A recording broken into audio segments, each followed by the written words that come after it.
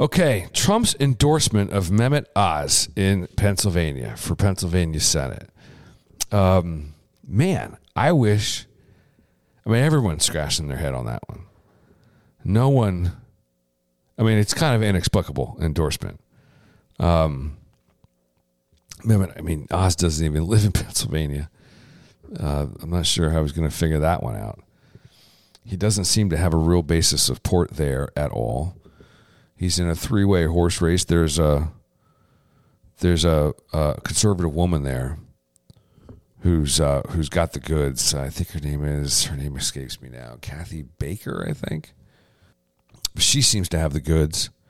And then there's this guy, David McCormick, who a number of ex-Trump staff are working with and for, including Hope Hicks. And then there's Mehmet Oz, the doctor fella who was a big fan of Oprah's, or Oprah was a big fan of his. But he's all over the place. I mean, he's just got a zillion clips associated with him with regards to abortion, pro-transgender stuff. And, I'm a little torn because, Trump had a zillion clips, particularly on, being pro-abortion prior to becoming a politician. And, he had a kind of a road to Damascus conversion. So you have to allow for that. You have to allow for that. You have to allow Dr. Oz to have that kind of conversion. But you don't need to. I don't understand why people are so obsessive about Trump's endorsements and who he endorses. I get the political dynamics in some respect. I mean, I actually think there's some wisdom in him not endorsing some. He doesn't have to endorse every bloody race.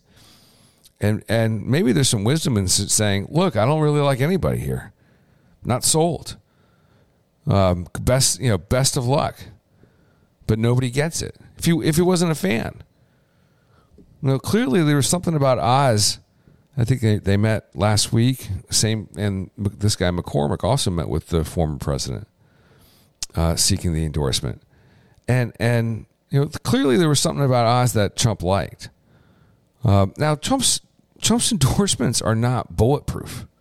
I mean, he endorsed Mitt Romney after Mitt Romney trashed him when he was about to receive the nomination. Mitt Romney gave this, speech that the press just fawned over. When I think he said that Trump was unfit to hold the office. That was the money line from Mitt Romney. And then Trump ends up winning the nomination. That's what it was. It was prior to Trump really securing it.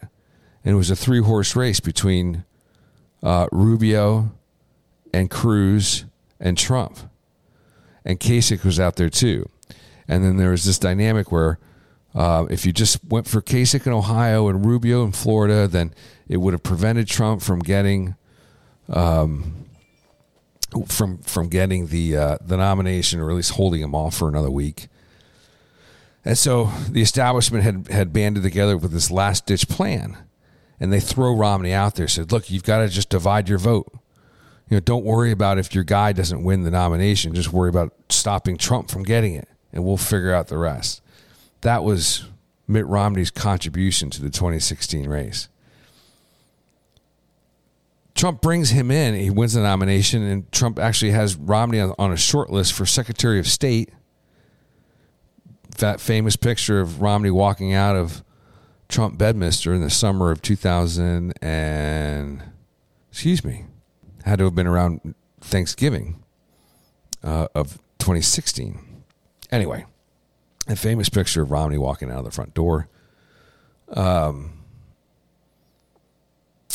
Romney doesn't get the Secretary of State gig, then ends up running for Senator of Utah, and Trump endorses him inexplicably. So, and it's come back to bite him, at least in some sense. And in the sense that his endorsements are not always correct. But I don't put a lot of stock into it. Like, I know a lot of people do. When you're trying to focus on the things that matter, I just don't think that's one of them. It was obviously something between the two men. It would be really shallow to think, well, maybe Trump saw Oz's celebrity status and didn't want the celebrity Oz to think that he could win without the bigger celebrity Trump endorsing him. But that would be really shallow and really, I think, beneath Trump. But at the end of the day, it's between the two men. I don't think it's going to help Oz in any discernible way. I don't think he can win in general anyway. I think if he wins the primary, I guess you could point to Trump's endorsement as giving him a leg up. But it sounds to me from people that I talked to on the ground up there that he won't. So that remains to be seen. But I guess don't put too much stock into this stuff. It was obviously a private conversation between the two men, and it'll flush itself out in time.